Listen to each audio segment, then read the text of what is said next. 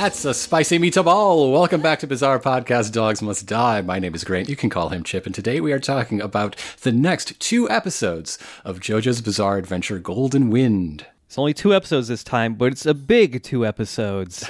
It's momentous. Yeah. It's the final mission from the boss. This is everything that's been happening for the last, third of the show. Mm-hmm. We meet the boss, sort of. Sort of. This is one of the rare episodes where it just starts immediately with the OP and no lead up to it, so you know something is different about it. Both of them do, and neither have the end credit sequence. Yep, they gotta get as much time out of these episodes as they can. So after the OP, the whole crew is taking their little motorboat through the canals of Venice, while Bruno is inside the turtle and is actually looking at this disc and the instructions contained within. Yeah. So yeah, they slot this disc in. It contains a message from the boss that was written around the time they picked up the turtle, I believe. So there's all this preamble about, I don't know how many people are still after you. I don't know how many of you there still are by the time you read this. And giving his thanks and congratulations for making it this far. And while all that is happening, their boat passes beneath the Rialto Bridge, which is the oldest bridge over the Grand Canal of Venice, completed in the year 1591. And this message continues to go on to basically give them the final drop-off location for Trish, where the boss will be, and there's a whole bunch of rules they have to follow or else they're dead, basically. If failure to comply to the letter will be punished as an overt betrayal. Even by accident. So they're going to this island. San Giorgio Maggiore. Jojo? No, Giorgio. And so when they reach this island, there's this, big ornate building there, and there's a bell tower there. So only one person is allowed to escort Trish into the building and take this bell tower all the way to the top. There's no stairs. You have to ride an elevator to the top. You cannot have any objects on you. Phones, guns, anything. Empty pockets. Just like visiting a pulpo, I guess. Yeah. Yeah. Everyone else in the team has to stay in the boat. They cannot even step 1 foot onto the island. And one of the rules, I don't know why this is an enumerated rule, but one of the rules is that the disc is a tracking device, and so the boss is watching. Yeah. And I think they only have 15 minutes to do this. So if they linger around at all, they're dead. So yeah, they sail over to, it's sort of an outer island in Venice.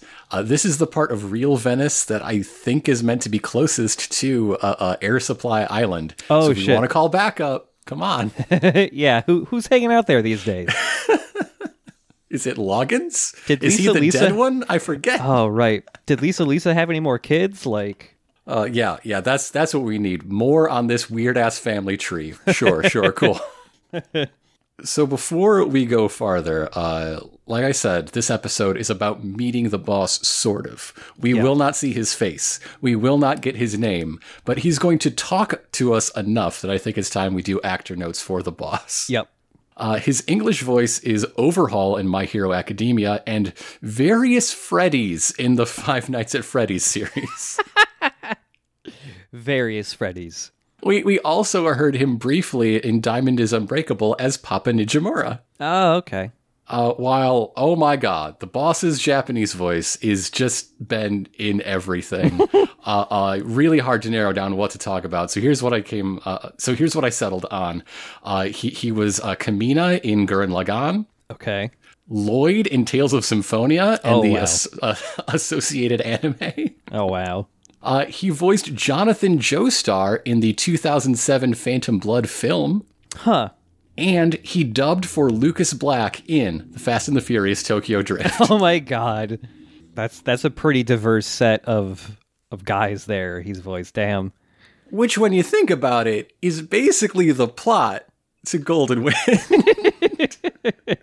Golden Wind and Tokyo Drift are the same story. Just one has more bugs and snakes.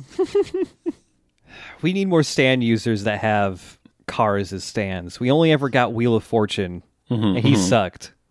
We need a good car stand. So yeah, the whole Bruno Cruno has arrived on the island, and they're taking a moment to like reminisce. Now they're like, yeah, we made it. We're here. We're all done. And Mista breaks out his Zagat's Guide to Fine Dining to talk about how nice it's going to be to just chill in Venice for a while.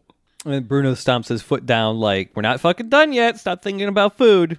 They still have this final task to do, and someone's got to escort Trish, and of course Giorno volunteers. Yeah. He wants to be the guy. He wants to be side by side with the boss and fuck him up real bad to death. Yep. But turn his shoes into piranhas. Yes. You cannot stop him. Yes. Turn the clothes into venomous snakes. make his belt a snake if he's got a belt. Well, we know that the boss seems to just hang around in throw blankets in the dark. Yeah.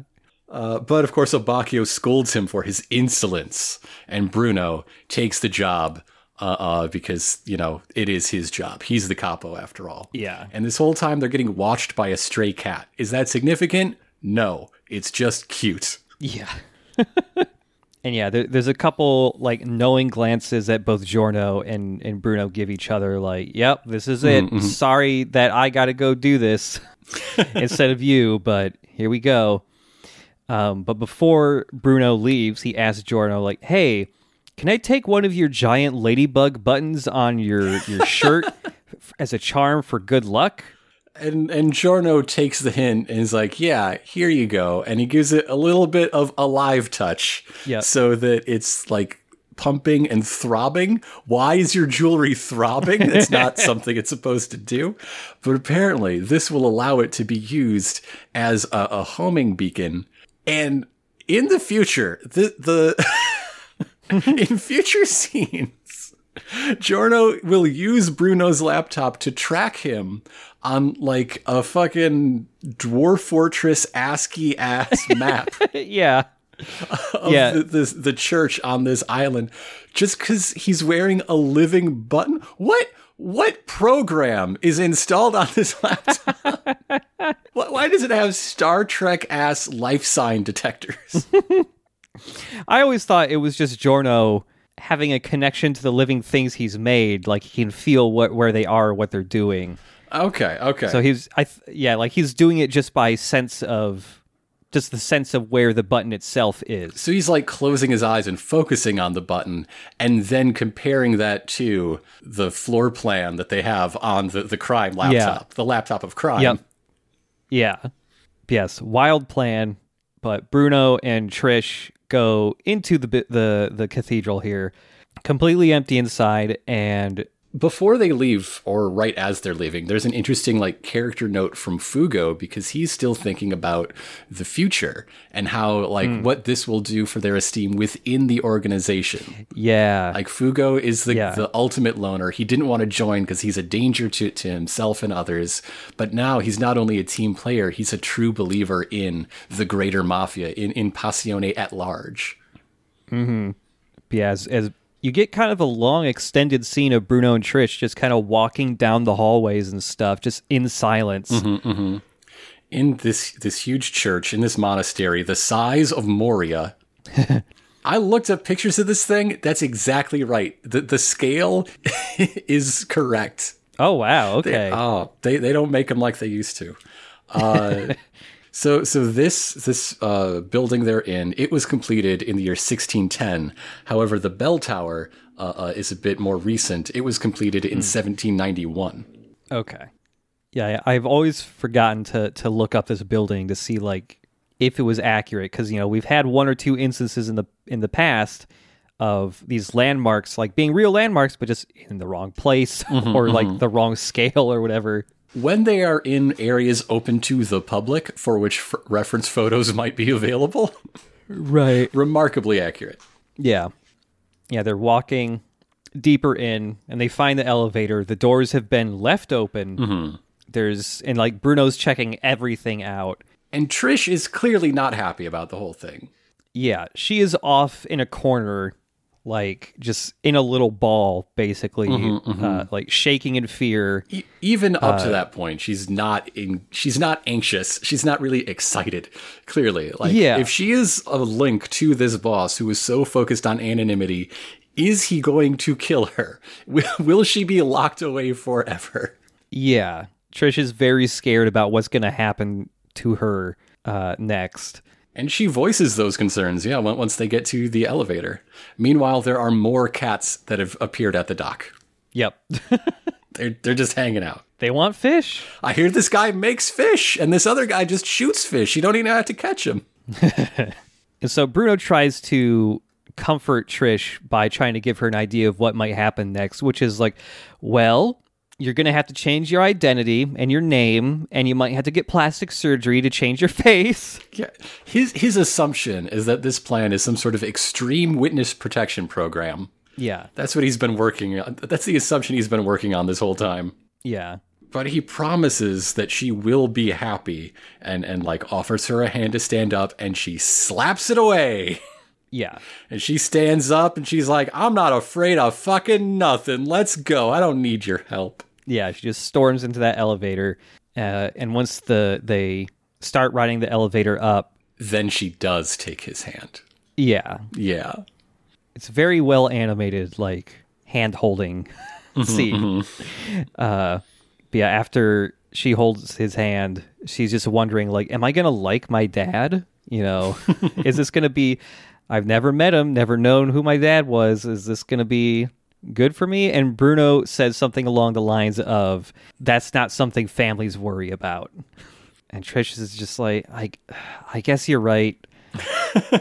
And like, ding, the elevator reaches the top, and Bruno goes to look back at Trish, and she's gone, and he's holding on to her severed hand. Mm-hmm. It keeps happening. It keeps happening. So he is shocked. He looks around. Suddenly, out of nowhere, there's a hole in the ceiling of this elevator car.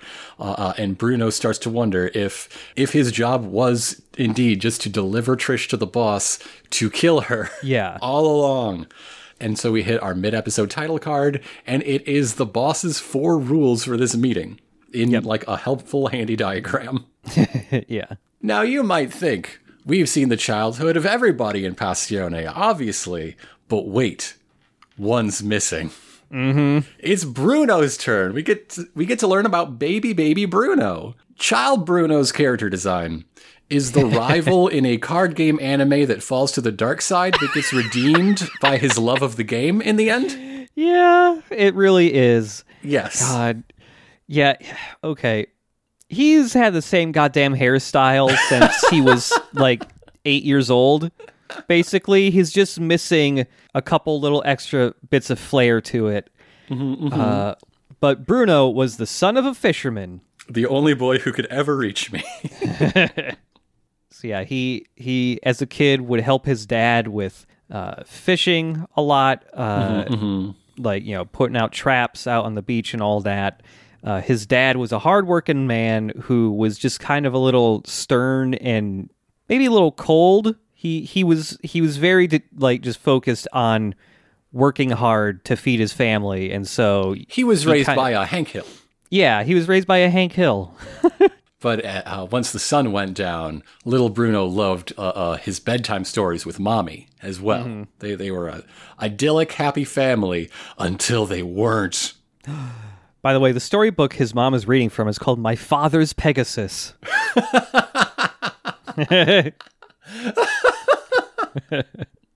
But yeah, when Bucciarati was 7 years old, his parents went through a divorce. Mm-hmm, mm-hmm. His mom specifically wanted something better and more exciting in life. She was sick of the fishing village. And so they ask Bruno to decide whether he will live the idyllic fishing village life with his dad or join Mommy on her discovery of self-realization in the big city. Mm-hmm. And Bruno chooses Dad. Mm-hmm, mm-hmm. And he thinks to himself, I'm going with Dad because Mom is strong, but Dad needs me. Yeah. Mom can definitely handle living her, like, Emily in Paris dreams alone. But Dad would be devastated by, like, Ernest Hemingway ennui without little Bruno. Yeah. When he makes that decision, his mom is just like, are you sure? Are you double sure? Like, there's going to be lots of kids to play with in the city. And it's like, she really tries to get him to change his mind. But for being 7 years old, Bruno is a very logical child. Yeah, he's Bruno Bucciarati. Yes, he is. I guess he was like this from the instant he left the womb, huh? Yeah. You did not want to play like touch football against Bruno's team. You would die. Oh, God, yeah. And so, yeah, he stays with his dad. There's a scene of his mom saying goodbye and that she'll visit every month and all that. And but that she didn't. That only lasted for so long. Because she got remarried and then they only saw each other at Christmas. Yep. But now that they're divorced, Bruno's dad got very motivated to like provide for his son and like send him to a really good school. Which is to say a really expensive school, so he has to do more than just fish. He's fishing and renting out his boat to tourists and renting himself out as a guide to fishing interested tourists. Yeah, taking photos for tourists and all that. While slightly older but still very young Bruno has discovered his signature coat pattern already. Yes, yeah, the little watermelon seeds all over himself. One day, two tourists come out wanting to fish, running the boat, and you can immediately tell they're bad men from the way they're drawn. They got weird, beady little eyeballs. They got weird facial hair. They're bad guys. And they want to go out to this island that's off in the distance, and Bruno's dad's like, that's not a good place to fish. There's no point to go out there. And they're just like, we don't fucking care. We're going to this island. And Bruno's dad, like, he needs the money, so he's like, okay, we're going to this island. So while on that island, he gets shot 7 times while witnessing a drug deal, which I assume involved kids. Yeah. And so Bruno's dad got rescued by the Coast Guard and, wheeled to the hospital to get emergency surgery since he's got 9 fucking bullet wounds. At some point, the narrator congratulates the Coast Guard on being so good at first aid, or he would have surely died. Yeah, they had the life-saving tools required, yeah. Little baby Bruno is just waiting outside the operating room, just, his mind racing, like, how could something this terrible happen? And that's when he's approached by, like, a police officer or a detective saying, like, hey, we're really rooting for your dad to make it through. He's a very important witness to a crime. Trench coat, hat, the whole thing. He's the most detective-y detective in all of JoJo's Bizarre Adventure. I mean, he might be the only detective, actually. We don't see a lot of detection. Yeah. A lot of cops, no detectives. And Bruno's dad survives. None of the bullets hit any like major organs somehow, so he was able to pull through. And this is why Bruno has such an immediate kinship with Mista to recruit him just by reading about him in the newspapers. Yeah. But now with all this stuff that's happened regarding like Bruno's dad seeing this drug deal and stuff, the narrator says it may have been better for Bruno if his dad did die, because there are difficult situations in life that it's hard to choose the right path because like the lines get blurred and all that. Because one night, those 2 guys who did the drug deal, they come back to silence Bruno's dad in the hospital. They just climb in through a window, ready to just stab this dude. But Bruno is sleeping under the bed and stabs one in the throat and the chest and the eye and Jesus Christ. Yeah, this part's pretty brutal. Because, like, Bruno doesn't even just stab this dude in the chest and he's dead. He, like, stabs him in the chest and then just keeps dragging the knife upwards like he's about to sever this dude's entire left arm off. And, yeah, then the other drug dealer, like, just sits there going, like, what the fuck are you doing? Like, he just seeing this little, like, 12-year-old stabbing a dude and just cleaving him in half with a knife. And before he could do anything, he just gets a knife plunged all the way to the hilt into his eyeball. And so then Bruno decides, hey, I can't go back from this. I can't trust cops. The only way my dad will survive and not get killed by different hitmen is if I go and get protection from the mafia. Time to join the mafia. So, of course, because he becomes an incredible rising star. He catches the eye of Polpo, and he climbs the ranks, this little tater-tot of a mafia boy, until 5 years later, 5 years into his organized crime career, his father does pass away. Mm-hmm. By the way, his suit he wears to like the funeral is basically just his normal suit, but inverted colors. So they're black with white watermelon seeds on it. I love it. It's very good. But he's actually wearing a shirt underneath it. This is a solemn occasion after all. He's actually got a shirt and tie on under there. But he never lost his moral core. Quote, Bucciarati despised the white powder of greed. Yeah. What a great thing to call drugs, the white powder of greed. Yeah. If that's not on the DARE curriculum, they are leaving things out. Oh, man. And so we go forward in time a bit until we see Bruno on another job, beating up a dude in an alley and noticing this dude has little plastic baggies full of the white powder of greed. And they're like falling out of his pocket. And Bruno goes like, hey, what the fuck is this? Drugs are essentially what killed my dad. And you're telling me the boss, who I love so much, is selling these drugs? I thought these were prohibited from selling in the mafia.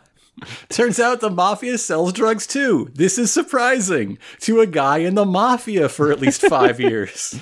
Oh, man. That pisses Bruno off. He feels betrayed by the boss. And there's a bit here where in his rage, he crushes one of these bags of drugs, and it sends the powder flying everywhere, and it completely covers the screen. And that's our transition back to the present. A cocaine wipe. So yes, between the betrayal of joining the narcotics trade back then and now delivering Trish on a silver platter for murder now means fuck the boss forever, fuck him, just fuck the boss. No bosses. Yep. Quote, this is the second time you've betrayed my heart. Yes.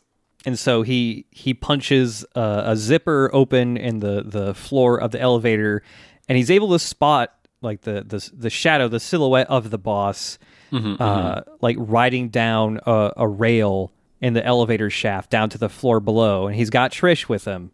He really just assumes it's the boss, and he's correct, but at this point as a viewer, there's no reason this couldn't be Gothchester. There's still one more assassin out there. Yep. And so he spots this guy, and he takes the ladybug button from Giorno, and he just drops it down the shaft, and it sticks to the boss's butt. Yes. So Giorno is tracking his ass, quite literally. And so Bruno is thinking out his next move, and like, the boss still assumes I'm loyal to him, just as long as I assume he didn't hear anything I've said out loud over the last few minutes. Yes. Yeah. Wow, that's a loud-ass motorcycle outside. And so, he begins to pursue. There's a pretty good way he descends down the elevator shaft. Like, there's a big, cable running down, but he doesn't grab that with his hands. He puts a zipper on it and grabs onto the zipper pole and unzips himself down the cable and, starts zipping through walls and stuff. And he finds there's like a little cupboard that's slightly ajar. When he opens that, he sees a hole has been punched through that leads to a stairway.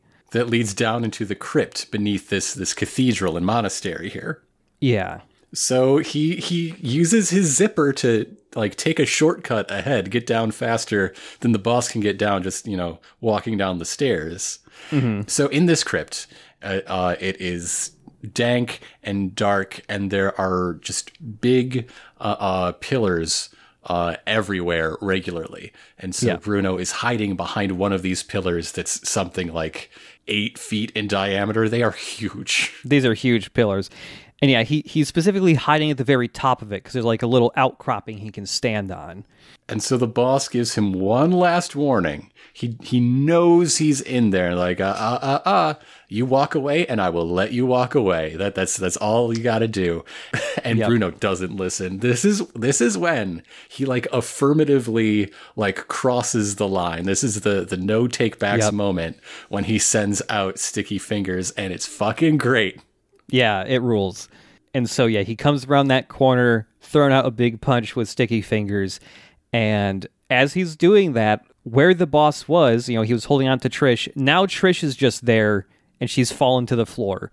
And as his sticky fingers like punch becomes fully extended, a set of hands just appear from behind the other side of the pillar and grab Sticky Fingers' arms or arm and just starts pulling it, like trying to break his arm off. Yeah, trying to bend the elbow the wrong way, using this pillar as like the pressure point.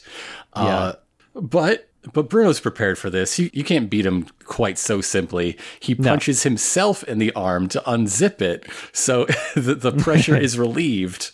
Yeah. And then punches the pillar itself in a couple places to unzip a huge giant disc that probably weighs at least 2 tons to slide down and crush this unseen assailant. Yeah. And he goes to check on Trish. He zips her severed hand back onto her arm, and as he's doing that, the boss begins to speak again. And before he can even get like a full sentence out, like Sticky Fingers is punching every pillar that's nearby, chopping up, unzipping more discs out of it to like remove any cover this guy might have. But he's just nowhere to be seen. I like the boss's monologue here because he's just musing aloud, wondering what reason Bruno could have for this betrayal. And every idea he comes up with is some sort of personal gain. Like he cannot conceive, or at least he doesn't want to say that he can conceive of like, no, people who murder their own kids are bad and they should be stopped as just a matter of course. Yeah. And so, he says all of this, and Bruno just says, hey, when Trish wakes up, I'm going to tell her dad never showed up. And the boss is just like, why do you even fucking care about her? She has nothing to do with you. And Bruno replies with, you'll never understand my mind, as he grabs a little zipper pull on the tip of his chin and unzips a side of his face, and a cell phone falls out of his head. Because Giorno has been listening the whole time. He said empty pockets. He didn't say anything about empty heads. Bruno never goes anywhere with an empty head. And so, Giorno is tracking the boss. He immediately tells Bruno where he is. Bruno punches the pillar the boss is hiding behind, and you just barely get to see his face. Giorno advises caution, which is also advice Bruno doesn't take. Yes. Yeah. And so he lands his big punch rush on this figure behind the pillar, but it's not the boss. It's himself. Yes. Bruno sees himself in front of him, and then as that happens, slowly the version that we thought was Bruno throwing out those punches fades away, and the Bruno that he was seeing is the real one all of a sudden. And this is when we see the boss's stand looming behind Bruno. And we get it named. This is King Crimson. I think called Emperor Crimson in the localization. Emperor Crimson. Pretty good, pretty good. It's fine, but King Crimson just sounds a lot cooler. Yes. And in King Crimson's ability, quote, obliterated time and leapt beyond it. Yes. I do enjoy going beyond the time. This is just for me. Yeah. He can change the destiny, actually. And so as he says, like, hey, I just obliterated time and jumped ahead, he punches Bucciarati clean through from the back. But slowly, not in one quick blow like we've seen it before. It's just like a pressing. And like you see the bulge in his gut until the fist comes all the way through with some terrible noises. Just the worst noises. It's rough. And so this episode ends on a cliffhanger of Bruno going, ah! His blood just, geysers and geysers of blood shoot out of his gut. So that brings us straight to episode 21, the mystery of King Crimson. And King Crimson, of course, named for the band King Crimson, another prog rock band from Britain that started in the late 60s. But this one's fucking great. Yeah. I really enjoyed my listen to King Crimson this week. 21st Century Schizoid Man, banger of a song. Hell yes. Yep. Describing what King Crimson looks like. Okay. Yes. Okay. So evil clown. Kind of. Like, Yeah. Evil Renaissance clown. He Yeah. is primarily red, but with like white diamond crisscross patterns, very like Harlequin style. Yeah. And he's got evil little beady eyes that are very far apart, because I guess the most prominent feature is that his face has a second face. Yes, there is a smaller angry face on his forehead. Okay, so take the screaming face from the King Crimson Epitaph like album art, that face, and just put it on King Crimson's forehead. Yeah, that's the face. Yeah. Imagine the forehead jewel on a typical Gundam face, but you make it like lime jello green and move it a little farther down the forehead, and that's a face now. Yep. King Crimson always has an angry grimace going on. His teeth are always exposed. And yeah, otherwise he has kind of like some small bits of like gray armor on, like shoulder pads, like knee pads, stuff like that. His torso is honestly kind of segmented like the torso on some more posable action figures would be, where the chest is kind of resting on top of a torso underneath it, and there's like that kind of thing going on. But yeah, Evil Clown is kind of close. Renaissance Clown. It's got no nose. It looks so evil with no nose. Neither face has a nose. Nope. But yeah, this episode starts immediately with the OP again. We start with some happy time music, actually. yeah, because we gotta find out what's been happening in the motorboat. Meanwhile, all the action's been happening, and the boys are just being boys. They're fighting over chocolates. Narancia and Mista, are arguing over a box of chocolates, while Giorno is tempting fate by sitting on the steps. He is not on the boat as ordered. Yeah. So this is just minutes before the fight starts between the boss and Bruno. And Giorno is already tracking, like sensing where the Ladybug brooch is going while looking at this floor plan. Yeah, he knows he got dropped on a butt. Yep. So Fugo is asking for Giorno to hand him a bottled water while also chiding him, be like, you got to stay on the boat. Rules is rules. But very suddenly, the chocolates are in Narancia's mouth, and the water bottle is in Fugo's hand. Yeah, and Giorno's is very confused. Like, I do not remember giving you that water bottle. I just literally picked it up. And Narancia does not remember eating the chocolates. In fact, before he realizes his mouth is full, he sees the empty box and is like, Mista, what'd you fucking do to these chocolates? Yeah. And then Giorno looks at his hand and like his lap, and there's little kitty paw prints all over it because the cats that have been in the background for a while, they have somehow moved all the way to the end of the pier where they're eating a fish.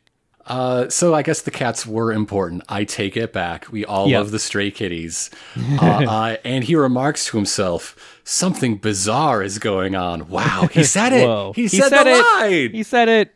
You want to know what's really bizarre? What? In this moment, Narancia is a chocolate orange. Whoa, you're right. Never thought of it that way. And so when Giorno says, like, hey, there's something bizarre going on, he gets off the boat and gets onto the island again, onto the pier, and Abakio goes like, hey, dickhead, what did we fucking tell you? And he goes to reach out and grab Giorno's shoulder, and as, like, in the middle of his sentence, he jumps from being on the boat to being all the way over at Giorno, grabbing him by the shoulder, and he's just like, what? And like when that happens, there's like a very quick like glitch effect over the entire screen as everything is suddenly a couple seconds ahead in time. And this is when Giorno goes, oh fuck, Bruno. Uh-oh. So he rushes forward. We're hearing Giorno's side of the phone conversation. You know, I see him behind the pillar. Bruno, be careful. Wait, don't. But as we know, Bruno, wait, does. And so back in the present, with all this time skipping, Bruno turns his gut hole into a zipper. There's still a Stan's arm through it, so he's not doing this to heal himself, but instead to anchor King Crimson to his body by like gumming up his arm in the teeth as a grip. Yeah, and so that he's able to use Sticky Fingers to elbow King Crimson in the ribs a couple of times. And every time he gets elbowed, like, he doesn't move anywhere because his arm is just caught in this dude's torso. It's so great. But he eventually gets his arm free, and this is when Bruno turns around just to give a big old punch rush directly to King Crimson. And as he's about to do this, this is when we get to see in full King Crimson's ability. Yes, yes. So I'm very curious how this is portrayed in panels, because it seems clear enough in motion. Yep. Because of the motion, which is why I'm very curious about how this looks in the manga. Yep. But now that we're seeing it from King Crimson, or perhaps the boss's point of view, King Crimson can see the future in a limited way, can see what is about to happen, and then intervene, dodging blows before they happen. And the way we see this is Sticky Fingers in a red tint, throwing big devastating punches, and then Sticky Fingers in full color, the real one, following behind that prediction that is the red aura. Yeah. And whenever King Crimson uses this power, and we see it from his perspective, all of reality breaks away, and they're just floating in space, like a time-space void. But the thing that makes it different from just, limited prescience is the time is, in a sense, obliterated. Yes, the consequences of actions remain, but the people around them do not remember how it happened. They essentially experienced lost time, like they got abducted by an alien. Yeah. Remember the chocolates, etc. Yeah. So the boss is explaining this with appropriately villainous aggrandizement, Oh, yeah. He's talking about how the sky doesn't know why the clouds break, etc. Like, okay, all right, we get it. You're very evil. Yes, okay. So yeah, he simply just walks around Sticky Fingers and Bruno and watches them, punch in slow motion, and simply just gets behind Bruno so that when time resumes, quote unquote, Bruno is just punching empty air and is very confused why he's punching that direction. And he gets karate chopped so thoroughly. This is a karate chop delivered by King Crimson that hits Bruno in the shoulder and goes so deep, it goes all the way down to his belly button almost. This is a karate chop that if it were placed slightly differently, should have just obliterated Bruno's heart. Well, he unzipped his heart and put it in a lockbox somewhere else entirely. Yeah, he put it in his face. I love that Death Cab song, I Will Unzip Your Heart. So yeah, Bruno just collapses to the floor because he just got almost split clean in half. King Crimson's ability is so cool, though. Okay, so King Crimson, for a long time, there's still a running joke that King Crimson is the most confusing stand ability because, for the longest time, the only way you could read Part 5 was that really not good fan translation, which led the explanation to his stand ability being the most confusingly worded thing ever. I wish I should have looked up how it was actually phrased, but it made it very hard to understand what the fuck was happening for the longest time. I'm sure over the course of the boss's remaining life, there will be little edge cases and surprise twists that add up into a strange and beautiful flowchart, much like Gold Experience. But for now, it seems pretty simple and very effective. And one thing I really enjoy about it is it reminds me of the way Dio thought of time stoppage as his own personal world. Because while King Crimson's ability is active, the boss is the only living person in the world. Yeah, it's never really said what the range of this ability is, but it seems like literally the entire universe experiences lost time whenever he uses this. Really fucking cool. But yes, as Bruno is collapsed to the floor, when he got karate chopped, that also caused the little ladybug brooch that was stuck to the boss to fall off. Yes. So now that Bruno is down and Sticky Fingers is also therefore in no shape to fight, the boss shifts his focus to the real goal here, destroying Trish Una. Yeah, he gets ready to also just karate chop her into oblivion. He feels his blood connection to her and is like, well, if this exists, you can probably feel it too, so you gotta fucking die. And he walks over and he gets zooped up into the brooch like a Ghostbusters trap. Yes, because Bruno didn't just give that little ladybug button life in a vague sense. He specifically implanted it with cells from Coco Jumbo, the turtle. And so that this button also has a Mr. President. Yes, there's two Mr. Presidents. We're at a G8 summit over here. Yeah, Giorno, if he has the cells of a stand user, can apparently replicate stand powers temporarily, which is wild. But yes, he activated the brooch to turn into Coco Jumbo and suck up the boss. A Mr. President proximity mine. I'm pretty sure you're not allowed to say Mr. President proximity mine. Uh-oh. I can hear the guys coming up the stairs already. And so yes, the boss gets sucked up into Coco Jumbo, and as he's getting sucked up, he just goes, "What is happening?" So this emboldens Bruno. It acts as a balm unto his soul as he stands up and says to himself, "That man never ceases to stoke the courage within my heart." And so... Like, he unzips the floor and Faux Jumbo falls down into a very fast-moving sewer to get flushed away far, far away. And he places Trish under the protection of his own mandate. 3 steps from death, he is still vowing, like, that now this is my responsibility, my girl. Not as an agent of Passione, but as me, Bruno Buccia fucking Roddy. Yep. And so Bruno can barely move, but he's grabbing Trish and slowly dragging her along the floor as he can't even, like, stand up all the way, trying to get her up the stairs. But as he's just a few steps up, oh shit, there's King Crimson again. Because, like, he knows how the turtle works, so he just jumped out of the turtle and used his powers to get back here pretty quick. Just jump right outside a Coco Duo, or whatever we're going to call this thing. Yeah. You know, King Crimson's just like, "You're not going to fucking, get away from me." He goes in for a punch. And as he's, like, talking to Bruno, we can see that he's, like, secretly unzipping and unraveling one of his arms into a hole he has unzipped behind him in the stairs that, just from the perspective of the boss, he can't see.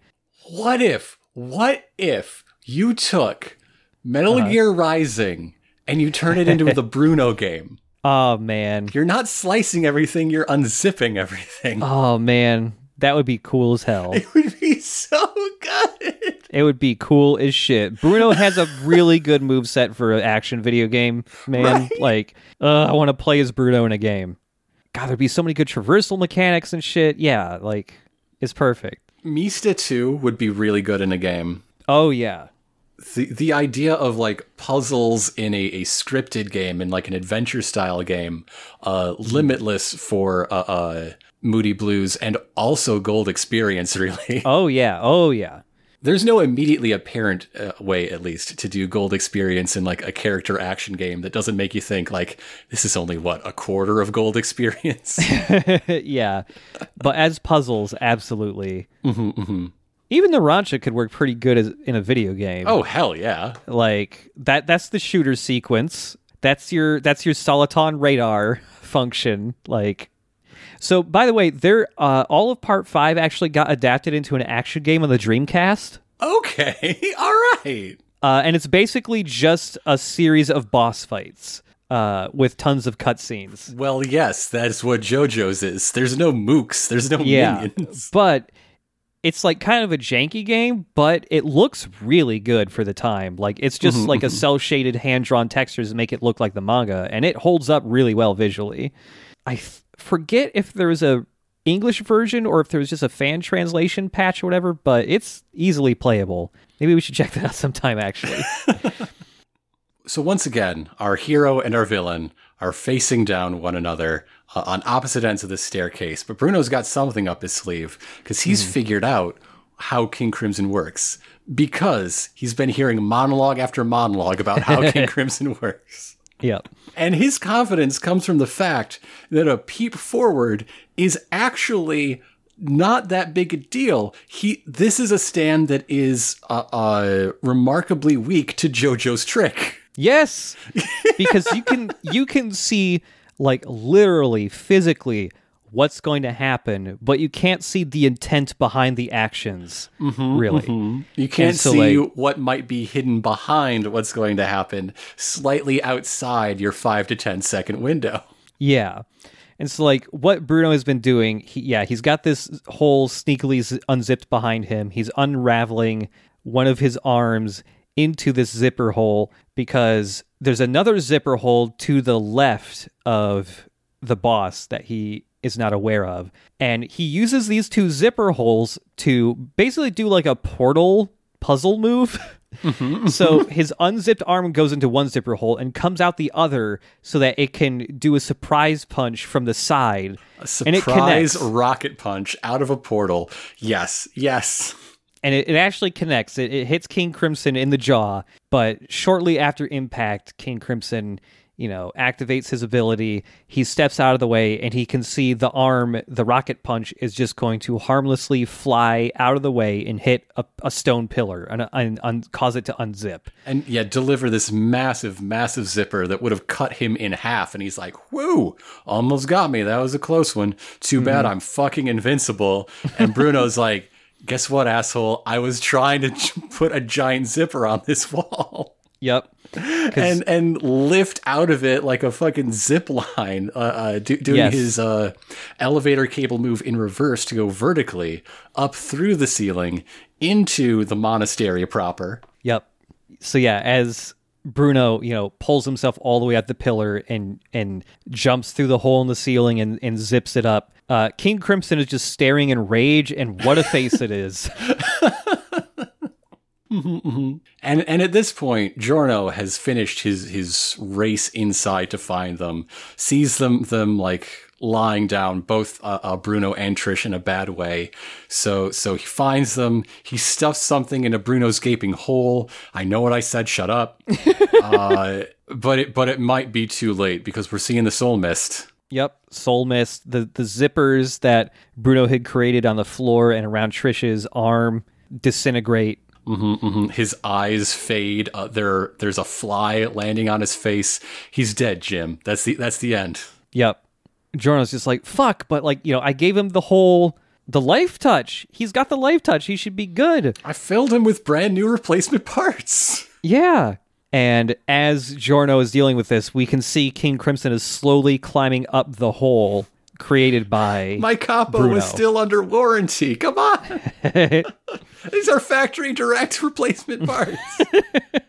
The relationship Giorno must have to life. Like after this double jumbo move, after he figures out cloning, there's definitely a second Giorno like back at his dorm that he just uses for spares, right? There's gotta be. It's the Giorno he makes to do his homework for him, yeah. Like, he's got to have a completely different sense of selfhood and what the relationship to his own body is from any person on Earth. Oh, yeah. Yeah, it's, man, the more you think about Gold Experience, the crazier it gets. Yeah, he's just, like, cradling Bruno's body, like, trying to wake him up, and this is when you see Bruno's soul floating in the background. Yes. Telling Giorno. It's the first ghost of part 5. And the soul of Bruno is just telling Giorno, like, just grab Trish and get out of here. And, like, Giorno looks behind him like, what? Did I just fucking hear the ghost of Bruno? What the fuck? And that's when Trust the Force, Luke. Turn off your targeting computer. Yes. Yep. And that's when the real Bruno wakes up and reiterates what he just said. So Giorno is caught in a situation where he has two people to help out, but he needs to get everybody's attention. How does he do that? Well, he picks up that laptop that he carried in here, and he turns it into a flying fish as he throws it, just flings it down the hallway. But not permanently, because as soon as it bounces around a corner, it turns back into a laptop so it can shatter, making a noise to grab everyone's attention. Yes. I would simply make some type of animal that makes loud noises. I would simply bring a whistle. Well, a whistle can't live, so what am I supposed to do? Just make that one monkey or whatever with the big sack on its throat that goes like, ooh. That's what I would do. I'd make one of those. Oh yeah, the big sack monkey. We love a big sack monkey. Big sack monkey? You know, that one. What sound does the sack monkey make again? It inflates the sack and it goes like, ooh.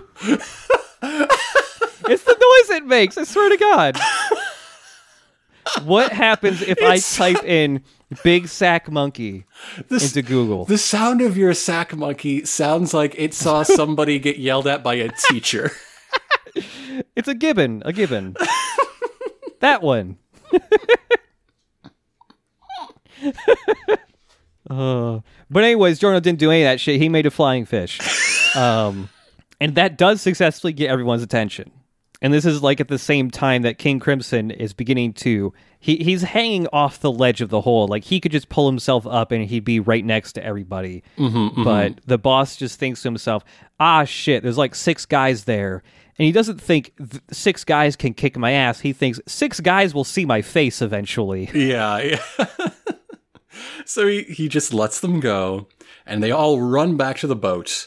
And now Bruno is speaking openly about finding the boss's identity and weaknesses as their next step. And everybody else is like, what the fuck are you talking about? Yep. Why is that a thing we need to do? That's against the rules. Yep.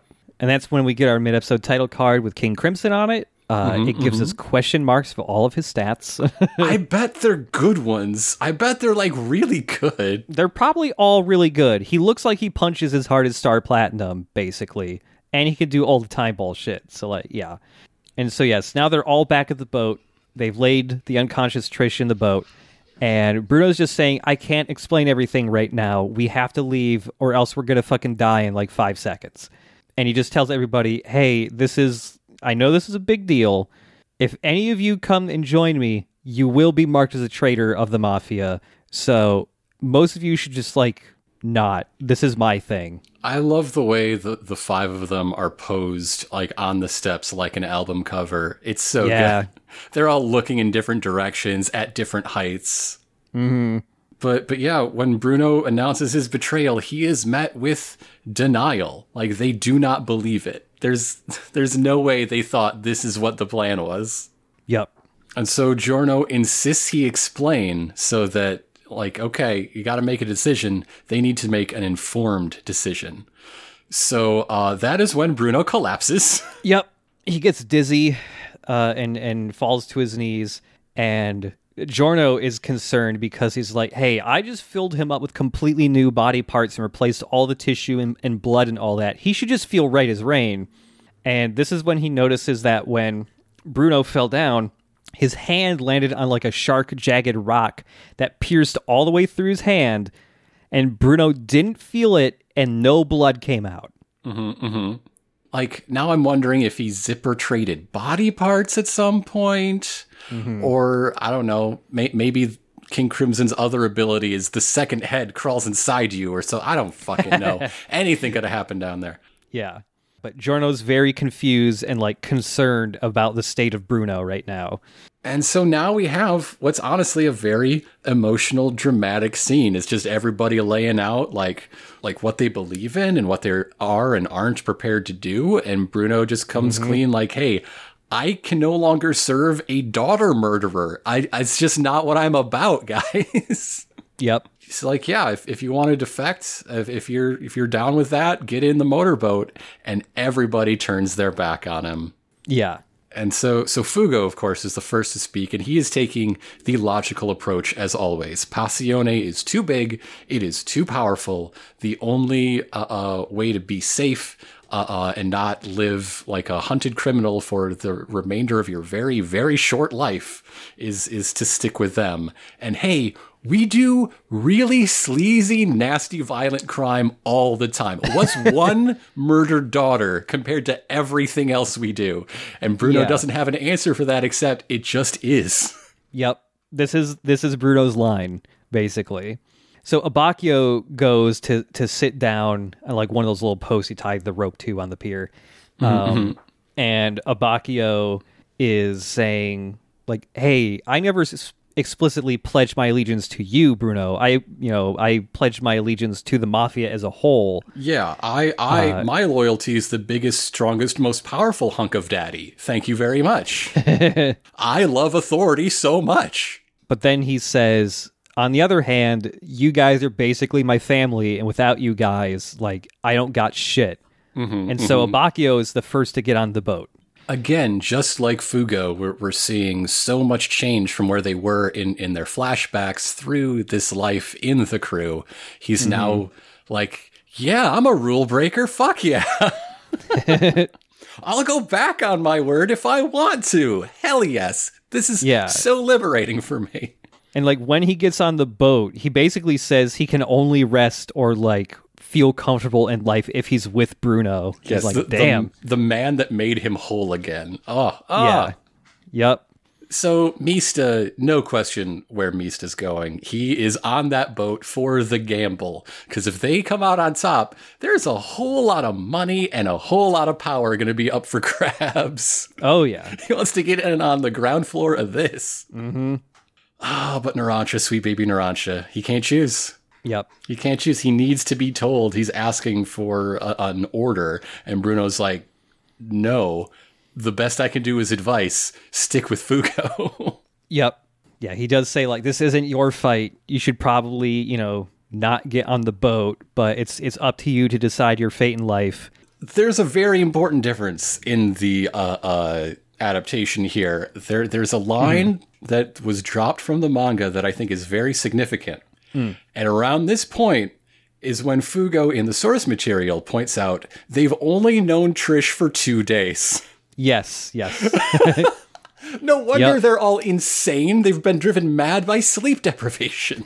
Yeah, that gets changed in the adaptation to be like, well, okay, first, right before that, Fugo's just telling everyone who's gotten on the boat, like, you guys are insane, you're going to get killed, and all of this. Bruno just responds with, that may be so, but I cannot lie to myself. I have to live my truth. And this is when they start up the boat and they start driving away, leaving Fugo and Narancia behind. And this is, when Fugo says, this is insane. This girl you just met, you've barely spoken to her. You don't even know what music she likes. You gotta remember, they're like 17, 20. That's true. It's a big, important part. It's a huge deal. Yeah. And so, as they're just like sailing off into the distance in this strange, newly hostile world, Bruno says, our departure will mark the beginning of our lives as traitors to the mafia. Yeah. And poor Narancia, staying on shore. He's not sure like Fugo is. He's still like shaking, and he thinks back to everything he knows of Trish, someone who he has exchanged no words with. Yep. They almost stabbed each other that one time. That is fair. But since then, very little interaction between the two of them. But like specifically Narancia watching the boat speed off, he sees the zipper around connecting her hand back to her arm, and Narancia like falls to his knees, like or falls onto all fours, and he gets a couple quick flashbacks of his own life and being betrayed by a bunch of people when he was younger, and seeing like, oh man, she got betrayed by someone she loved and trusted just like I did. That's horse shit. I cannot let this stand. And this is when he jumps into the water and starts swimming really fast towards the boat.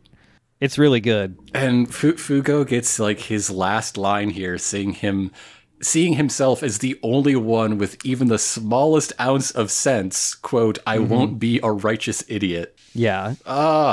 Man, it's tearing me up inside. Yep.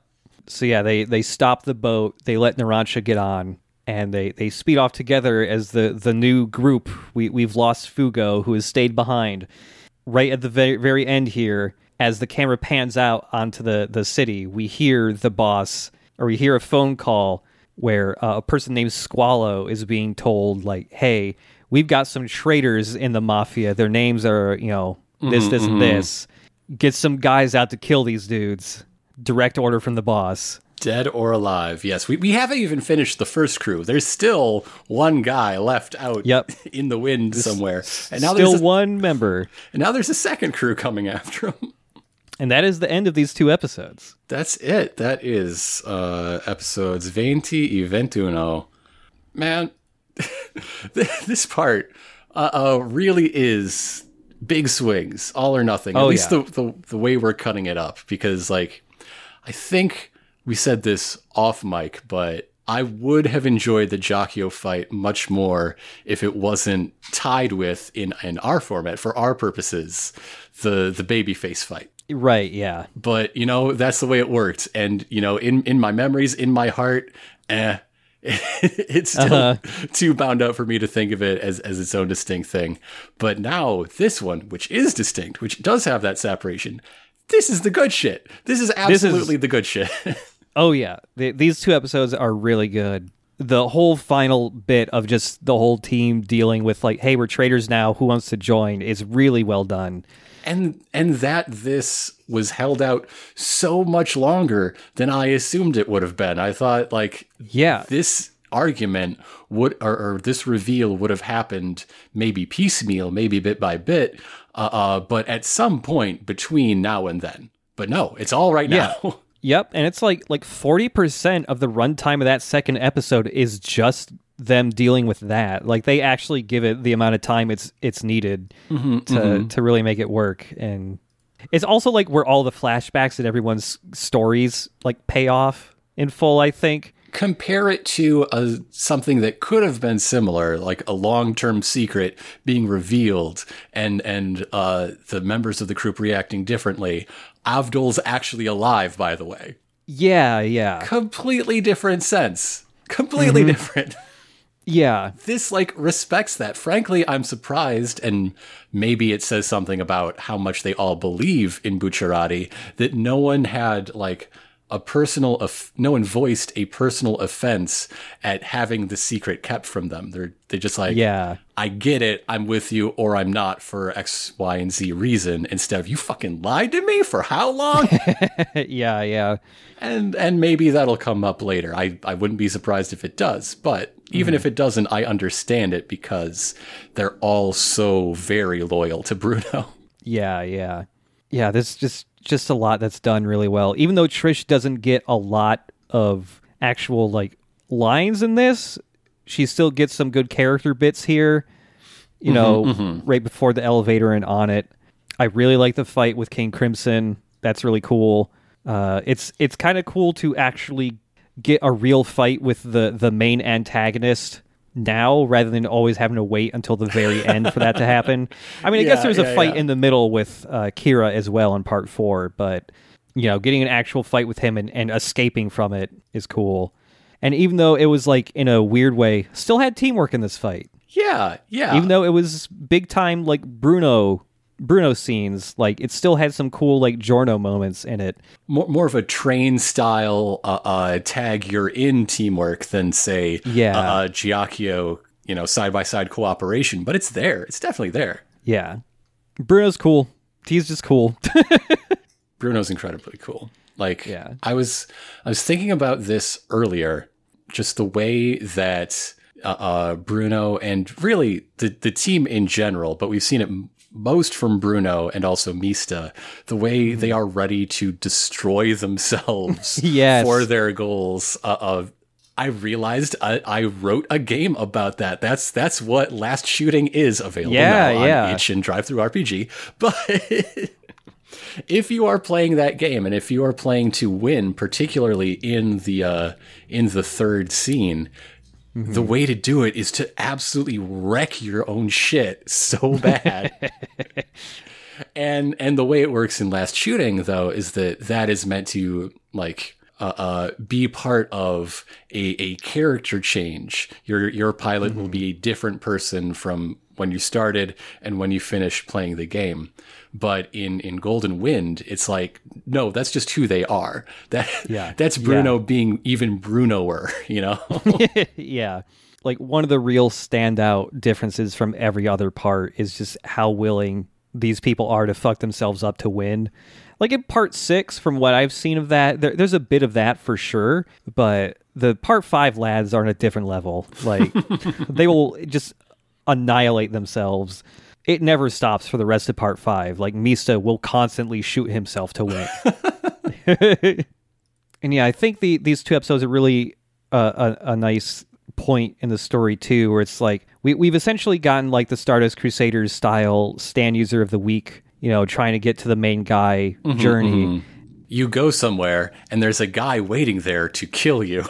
Yeah, and like... And it's so regular, it's so constant to the point that the train fight feels like an exception because they weren't lying in wait. They just happened to arrive at the train the same time. Yeah.